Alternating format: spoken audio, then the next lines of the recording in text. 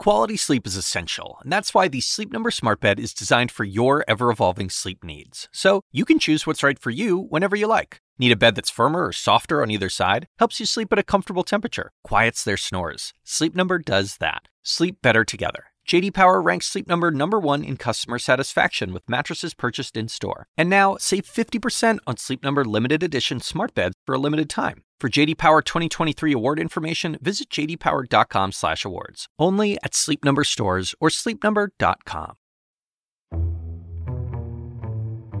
I was overweight growing up, and I've just always had a natural attraction to all things sugary and sweet and junk food and delicious. So I was aware that I was overweight. I was so picked on over it. That's Tyler Bender. She's just 21 years old, but she is a content creator who's already been thinking about food and weight and diet culture for quite some time.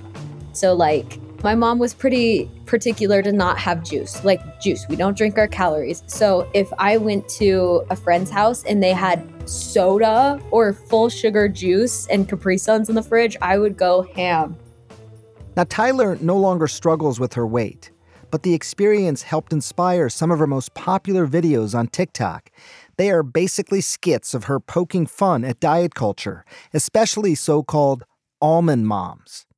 Now, if you're not familiar with this term, I wasn't. An almond mom is a parent who is obsessed with dieting and thinness, sometimes to an unhealthy extent. The term actually originated on reality television. This is when a mom on The Real Housewives of Beverly Hills encouraged her supermodel daughter to eat a few almonds and then to, quote, chew them really well. How are you? I'm feeling really weak. I have a couple of almonds. I have a couple of almonds. Chew them really well because your stomach is not...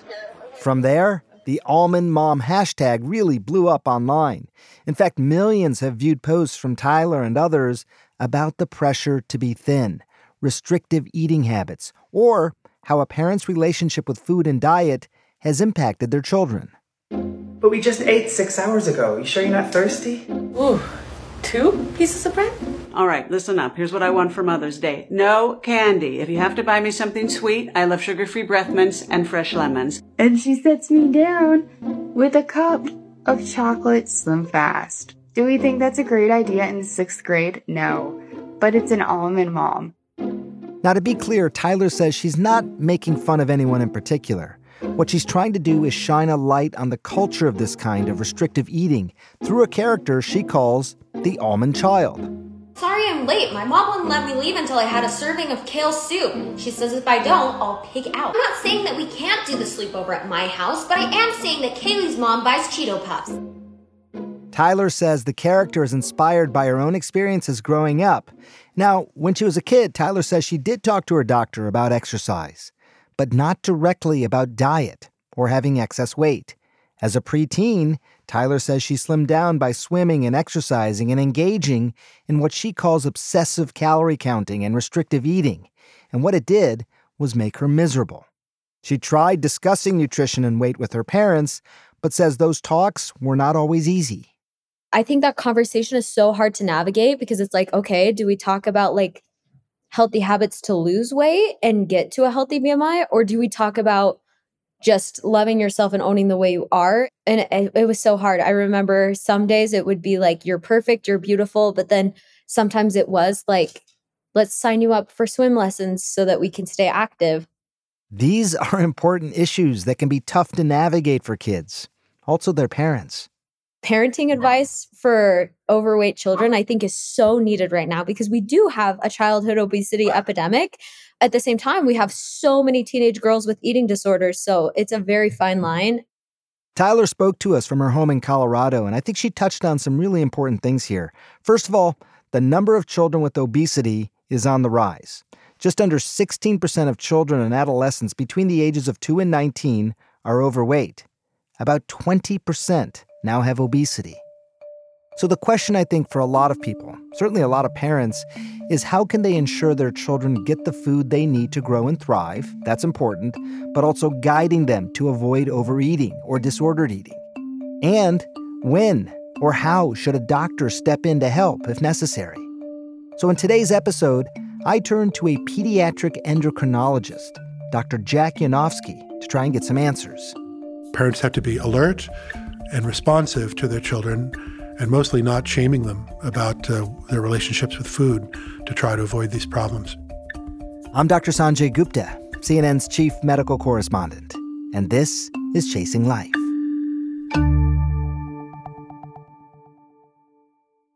You know, I got to say, listening to Tyler talk about her experience managing her weight was really eye-opening for me. I have 3 teenage daughters. I think about this topic all the time, and I can tell you, it's not easy.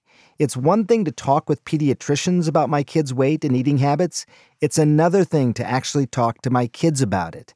Even trying to figure out the right words to use and figuring out when someone might actually have a problem.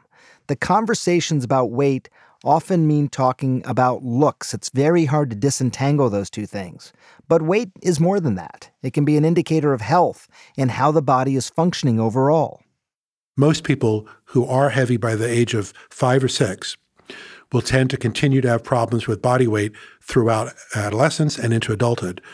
So we know that those individuals were therefore accrue the greatest risks from their higher body adiposity because they're going to continue to have high body weight throughout the years.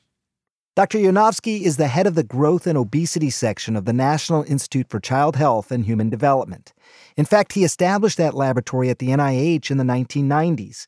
So he's been focused on the causes and consequences of high body weight in children for quite some time now. I noticed that there was a growing problem with children having high body weight. Essentially, from the 1970s to the 90s, there was a huge increase in the number of kids who are considered to have obesity, too high a body weight for their own good. There's no doubt tremendous implications of this, but over the time Dr. Yanofsky's been at the NIH, we have learned a lot as well. Compared to 40 years ago, we know quite a bit more. Not everything we need to know, but we first know that with younger children, given that their parents can control their environments to a larger degree, lifestyle or behavioral management can be successful.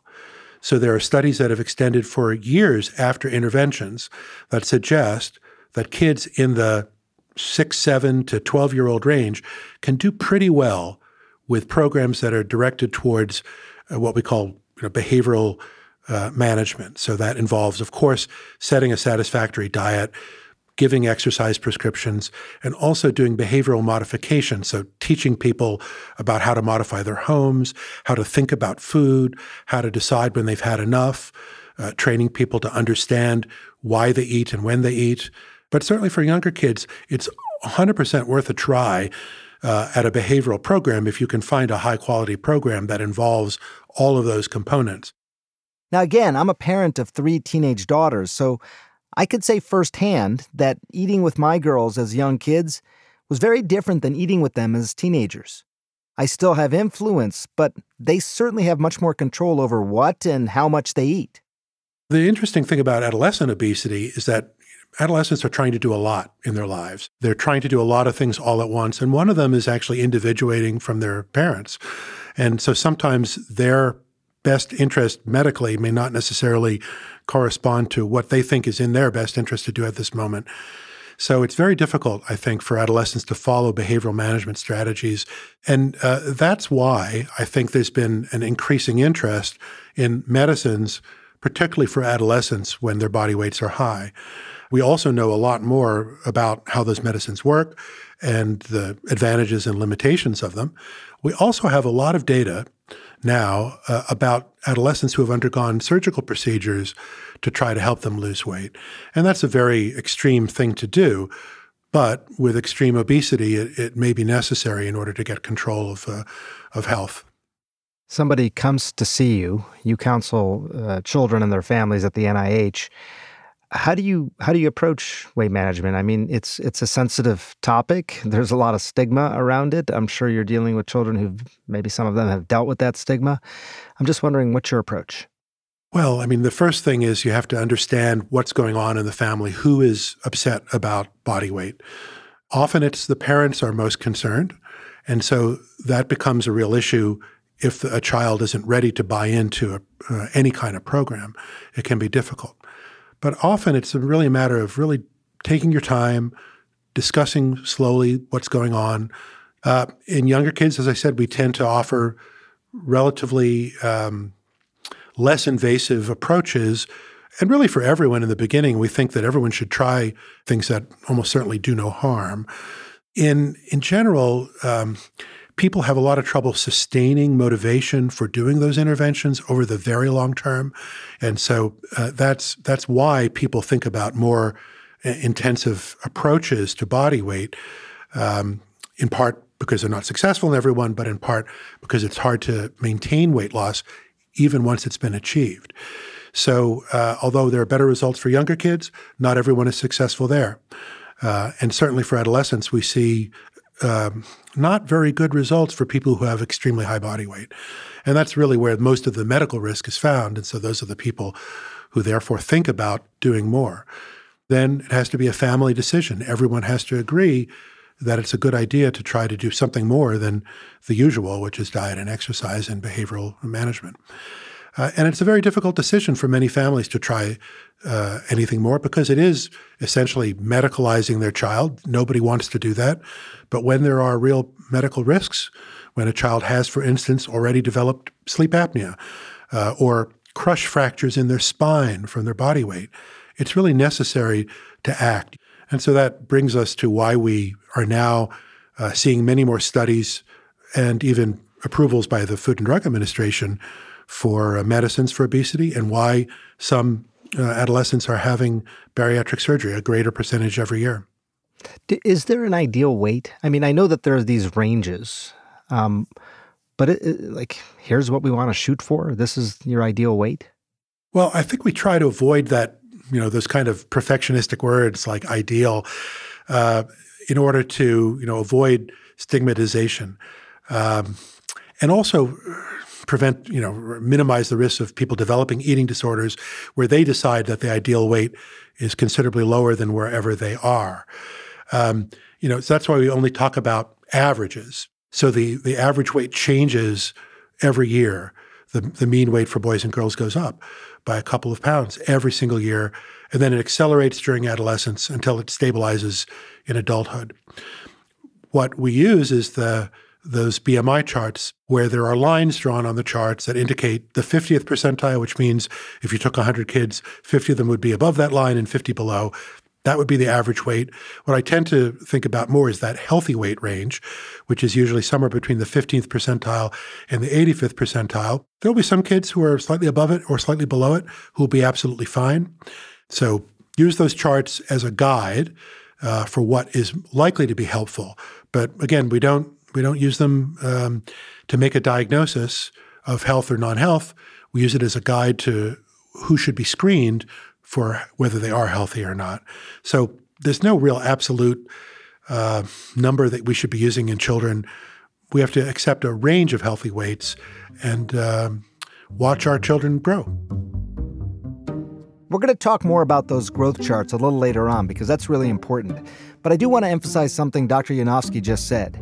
He uses the growth charts as a guide for who should be screened for underlying health conditions, not as a diagnosis.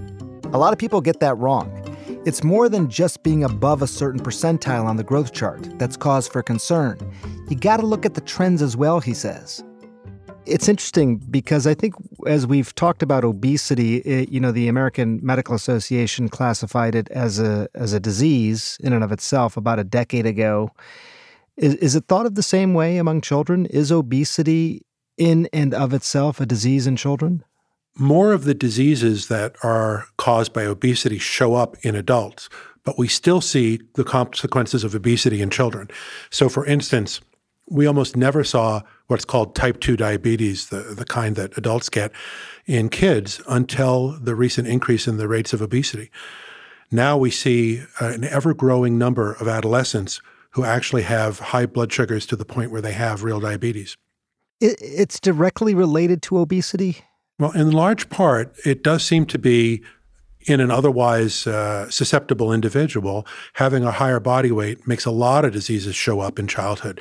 So high blood pressure is directly linked to high body weight. High blood sugar is found in kids with high body weight to a remarkable degree. And high cholesterol, high triglycerides, all the things that you see in adults, you also see in kids.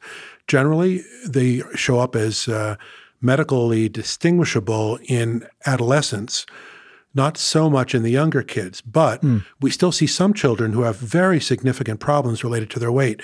One example is sleep apnea. When kids have an enormous amount of extra body adiposity, extra body fat, they can actually develop the same kind of sleep problems that adults do, and even in childhood. So before the age of 12, we see this, children who need the same kind of treatments that adults get in order to be able to breathe normally. And after the break, if you were overweight or obese as a child, what is the impact on your health as an adult, even if you lost the weight? We'll be right back. This podcast is supported by Sleep Number. Quality sleep is essential. That's why the Sleep Number Smart Bed is designed for your ever-evolving sleep needs, so you can choose what's right for each of you whenever you like. Need a bed that's firmer or softer on either side? Helps you sleep at a comfortable temperature. Quiets their snores? Sleep Number does that. Only Sleep Number Smart Beds let you each choose your ideal comfort and support, your Sleep Number setting. Sleep Number Smart Beds learn how you sleep and provide personalized insights to help you sleep better. All Sleep Number Smart Beds feature cooling, pressure-relieving comfort layers for soothing sleep throughout the night. Temperature-balancing bedding is designed to move heat and moisture away when you're hot. When you're cool, they hold their energy to help warm you. Sleep better together. J.D. Power ranks Sleep Number #1 in customer satisfaction with mattresses purchased in-store. And now, save 50% on Sleep Number limited edition smart beds for a limited time. For J.D. Power 2023 award information, visit jdpower.com/awards. Only at Sleep Number stores or sleepnumber.com. The Assignment with me, Audie Cornish. So there have been arrests, suspensions, disciplinary hearings. They're shutting down graduation events. At this moment, the part of the protests that are admirable are young people calling attention to atrocities. Michael Roth is the president of Wesleyan University. I would like to make a space for them to do that, as long as that space doesn't prevent other people from pursuing their education. Listen to The Assignment with me, Audie Cornish, on your favorite podcast app. Do we worry about obesity in young people, especially pre-puberty young people, as much as we worry about it in adults? Well, there are several epidemiological studies, so observational studies, that suggest that the risks for mortality and for certain cancers actually increases based on body weight in childhood. And even if people lose weight in adulthood, they still retain increased risk for early death from having high body weight in childhood. And that's why we say that it's not a benign condition once it's present, in part because it usually does not remit. Most people who are heavy by the age of 5 or 6 will tend to continue to have problems with body weight throughout adolescence and into adulthood. If we define obesity in and of itself as a disease, how do you determine that a child is obese? And I'll preface by saying, as you know, and I've just learned this, but body mass index as a measure is a pretty blunt tool. It was some 200 years old, and I think if I got the story correctly, it was mostly based on men, specifically soldiers at the time, which has little relevance to today's world and even less relevance to children. Yeah, it's a very important point that it was developed. I mean, the Quetelet index, as it's called, where we take the weight in kilograms and divide it by the height in meters squared, turned out to be a reasonable index in terms of a lot of disorders. So, for instance, if you were to plot body mass index against the probability of having type 2 diabetes, heart disease, high cholesterol, there is a nonlinear relationship. That is, it's not as severe at lower body weights, but actually quite increased risks for all those disorders as the BMI gets to be over 30 in adults. Now, in childhood, we similarly have been using the body mass index, again, using definitions that are determined based on the weights and heights of children in the 1960s and 1970s. And the reason why the standards that the Centers for Disease Control uses and all the growth charts use are based on that time is because it's subsequent to that, we saw this amazing increase in the number of individuals who have a body mass index over what was the 95th percentile. So these percentiles are based on data from the past, and they basically mean that if you took 100 children, 95 of them would be below that number, 5 would be above that number.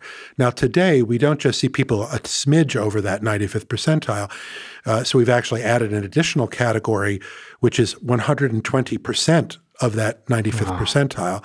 And we see an increasing number of children in that category alone. So in fact, that's the fastest rising group of people with obesity, is the extreme obesity group. I do want to pause here for a moment and break that all down. To be clear, doctors do not use the same BMI cutoffs for children that they use for adults to define overweight and obesity. Instead, they use percentiles. And what a percentile is doing is basically comparing one particular child's measurements against the measurements of other children of the same age. Now, in this case, if a child is above the 95th percentile on the growth chart, that is, if a child is bigger than 95% of all other kids their age, then that child is considered to have obesity. And as Dr. Yanofsky mentioned in the late 1980s, he and other researchers noticed something: more and more kids with high body weight. In fact, so much so that the chart has since been adjusted. Today, it includes a new curve for children who are at or above the 120th percentile. That category is called extreme or severe obesity. And as Dr. Yanofsky says, it is the fastest growing group of children with obesity. But all of that still makes me wonder, just like with adults, is it possible to be healthy in a larger body? If a child is above that percentile that we're talking about, classifying as obese, having obesity, but their blood sugars are okay, they don't have hypertension, they don't have high triglycerides, things like that, do they still have this disease?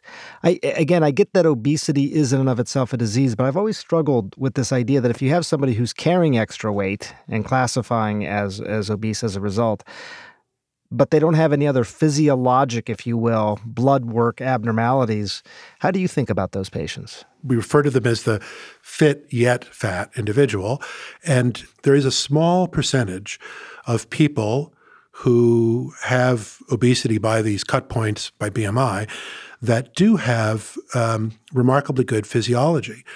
What's been found in adults, primarily it's adults that have been followed long term, is that many of those people who present originally without any medical complications, over time will often develop them. But a small percentage will continue to have good health. But extra weight actually also has other potential problems. For instance, on the joints. No matter what you do, carrying extra body weight is a risk for greater joint disorders. So arthritis and back pain. We did a study actually in kids that showed that people who carry extra body weight have many more complaints about their feet, their knees, and their backs, even before the age of 18. So even if their overall physiology looks okay now, that doesn't mean that they're not accruing some risks for additional problems in the future. If someone is looked into this at all, a parent, for example, thinking about this for their own child and saying, hey, look, I'm hearing a lot about these medications like Ozempic and Wegovy and Mounjaro, another one, but I don't know that it's right for my child. They might go online and they'd find that the American Academy of Pediatrics would actually say there can be a good use scenario for these medications along with lifestyle changes, but the U.S. Preventive Task Force does not include these medications in their recommendations for addressing obesity. What do you think? How would you sort of work through the pros and cons of these? Right. So I think the difference in the recommendations from the American Academy of Pediatrics and the Preventive Services Task Force are the process and timing that they used to come up with their recommendations. The Preventive Services Task Force has a very long window when they propose a question to the point at which they present their recommendations. And so they really didn't have the data from the last year or two to include in their recommendations. That's why they have virtually nothing about these very potent medicines that have now been approved by the Food and Drug Administration for use in adolescents. They're that new. They're that new, exactly. And I mean, so that leads to an important point that every parent has to consider, which is we only have a relatively few years' experience with such medicines in adolescents. We have a lot more experience in adults to know what risks there might be. And we try to use that information to inform what's likely to happen in adolescence, but we always keep in the back of our minds as pediatricians that something more could be around the corner that we just haven't been aware of, because kids are not just small adults. And even adolescents who are fairly sizable, because they're typically, these medicines, although they're approved for age 12 and above, they're often being prescribed for slightly older kids who are much closer to adult physiology. So we have to be cautious when we approach parents about presenting all the pros and cons of these medicines. And there are cons, no doubt. They say there's no free lunch. Well, there's no perfect medicine with absolutely no risks and only benefits. If a child has not really reacted well to lifestyle intervention programs and is having significant challenges with weight and all the complications that come along with obesity, would you recommend these medications to them? Well, I only prescribe the medicines that are approved by the Food and Drug Administration. So right now, there is nothing that is approved for body weight reduction, for body weight control for kids under the age of 12. Should there be? Well, I think we need the studies to assess safety and efficacy, and both of those things are very important. Would the expectation be if a child, someone under the age of 18, started these types of medications, that they would stay on these medications for their whole life? Well, nobody knows 100% whether if you took it for 5 or 10 years, you would recalibrate your systems in some way that you could then slowly cut it back and maybe stop it. For those people who really have to ramp up to the absolute top dose, at least the studies in adults suggest that when you stop the medicine, there's weight regain. And even some of the early data in adolescent samples suggest that when you stop the medicine, there will be weight regain. You won't regain everything in 3 months, but you'll start to have that inexorable climb. And that's because when you stop a medicine, it no longer works to do what it did before. We never say to anybody, say with hypertension, with high blood pressure, that, oh, your blood pressure is now normal. Let's stop your medicine because surely your blood pressure will stay normal. We know that's not going to happen. So our expectation is that many people, maybe not all, but many people will need to take them for the long term, because otherwise the weight will come back. The complications of the weight will come back. I know you said that there have been times when you've recommended Wegovy. How young are we talking about here? Either in your practice or in any practice that you know of, what's the youngest sort of age range you've seen these medications used? Well, it's approved by the Food and Drug Administration from age 12 and up. So that's the age range where I've used it, and I think that's where most people are trying it. For certainly, insurance companies wouldn't reimburse you for the use under that age. It needs to be in the context of a research study until the medicines are approved. Now, there are other medicines that have sometimes been used off-label, as it's said. So they're not approved by the FDA for their use, but have been used for younger children. I generally don't use them myself, but there are many practitioners who do. So, for instance, people use stimulants, the same kind of treatments that are used for attention deficit disorder, ADD. Such people will often lose a little bit of their appetite and may lose weight. And the same is true for some people who have obesity. They may respond to those medicines. And they're approved for use above the age of 16 years because of the way the Food and Drug Administration approved drugs before, 16 and above. Now it's 18 and above for newer medicines when it's approved for adults. Something like phentermine is another similar agent to the stimulants that are used for ADD and also suppresses appetite. And some people do very well with that medicine. It does cause some troubles with anxiety and can interrupt sleep. So it's not, again, for everyone. And then there are combination medicines that are also now been approved for children, a combination of that drug phentermine with an anti-seizure medicine or anti-migraine medicine called topiramate or Topamax.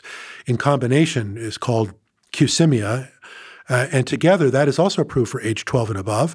And because it did induce weight losses on the order of closer to 8 to 10% compared to placebo treatment. So that's a decent amount of weight loss. It's not as good as the GLP-1 receptor agonists were of the semaglutide, the Wegovy. That was more like 15% on average in kids. And so that's a more potent medicine for weight loss. But these other approaches might be more available, a little less expensive. Those are oral medicines, not medicines that you have to inject. If a parent is listening right now and is worried that their child's weight is affecting their health, what should they do first, and when should they potentially be calling someone like you? Yeah, so generally, you should start with your healthcare provider. Remember, kids come in all different sizes and shapes, and their caloric demands will be very different based on where they are in their growth cycle. So have them measure and examine your child. See if they think it's a medically important condition. We're now recommending that everyone who has a BMI over the 95th percentile for age and sex need to have screening for those medical complications of weight. And in fact, the AAP, the American Academy of Pediatrics, recommends it above the 85th percentile. But start with your pediatrician, and then they can, if necessary, refer you to a high-quality program.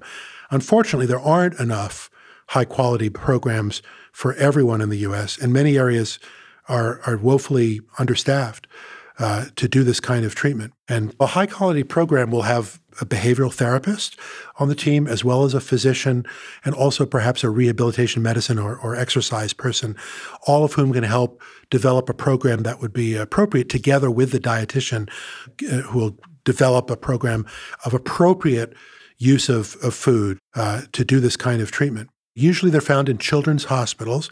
Most pediatric endocrinologists, again, a relatively small number of us in the country, are very versed in the treatment of body weight, the evaluation of it, and the consideration of these drugs.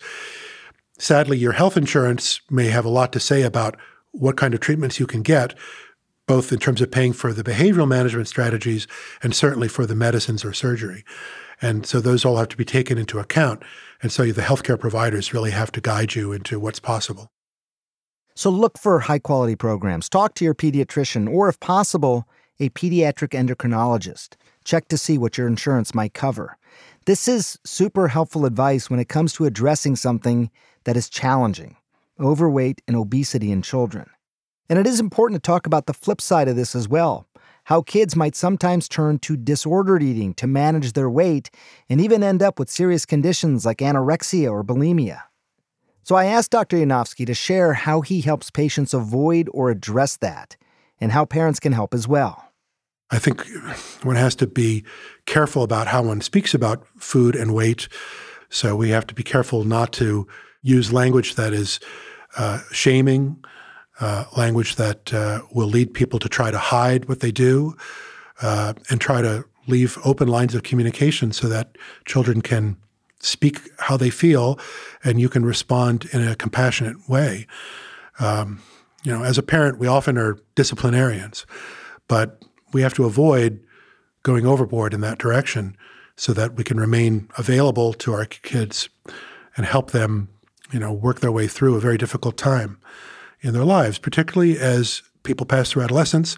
They're at greater risk for eating disorders, and so we have to be really watching for any signs that might make us think they are doing that.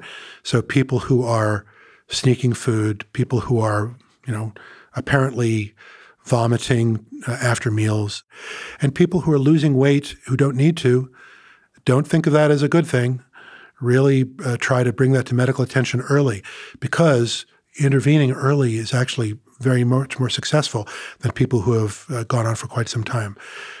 Parents really aren't going to be in a position to ask their children, do you have X, Y, or Z? A lot of these disorders are manifested in secret, and they'll continue to be manifested in secret with their parents. But unfortunately, I wish I had a magic way of speaking to a child to be sure to avoid it. I don't know of one. Look, I think it's fair to say there is no one-size-fits-all formula to avoid disordered eating or to avoid obesity. But despite that, Dr. Yanofsky believes there is a lot of power here. There's a lot that parents and providers can do to help children manage their weight successfully. First and foremost, he says, avoid practicing, quote, street corner medicine. Work with a physician to assess your child's health and their place on the growth chart. A pediatrician can primarily determine if your child's weight does put them at risk for health issues like sleep apnea or joint pain. If you or your child believes they have a problem related to weight, Dr. Yanofsky says there are several things you can do to address it. It depends on their age and other factors, but they can include things like lifestyle changes, enrolling in a weight management program, and even using medical interventions like weight loss medications or, in rare cases, surgery. But no matter what you're going to hear from Dr. Yanofsky is this emphasis that maintaining a consistent and healthy diet, consistent and healthy exercise routine are key, no matter how old your child is or where they fall on the growth chart. And yes, you do need to talk to your kids about their weight, and be careful when you do. Make it not about their looks, but more about the food they eat.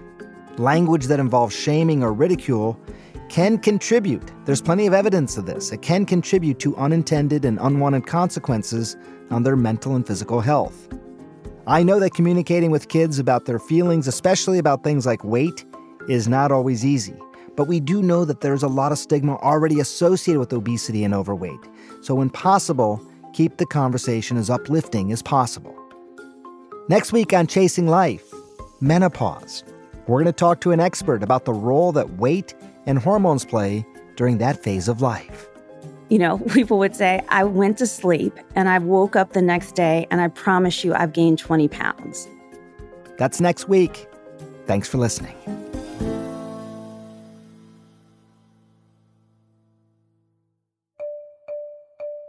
Chasing Life is a production of CNN Audio.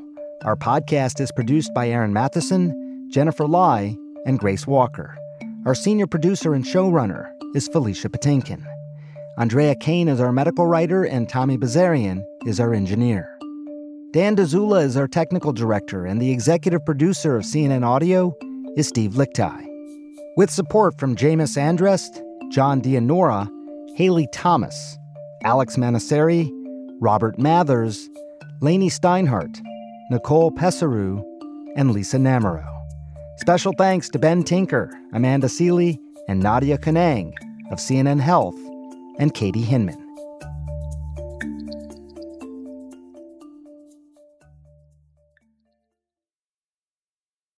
Quality sleep is essential, and that's why the Sleep Number Smart Bed is designed for your ever-evolving sleep needs. So you can choose what's right for you whenever you like. Need a bed that's firmer or softer on either side? Helps you sleep at a comfortable temperature. Quiets their snores. Sleep Number does that. Sleep better together. J.D. Power ranks Sleep Number #1 in customer satisfaction with mattresses purchased in-store. And now, save 50% on Sleep Number limited edition smart beds for a limited time. For J.D. Power 2023 award information, visit jdpower.com/awards. Only at Sleep Number stores or sleepnumber.com.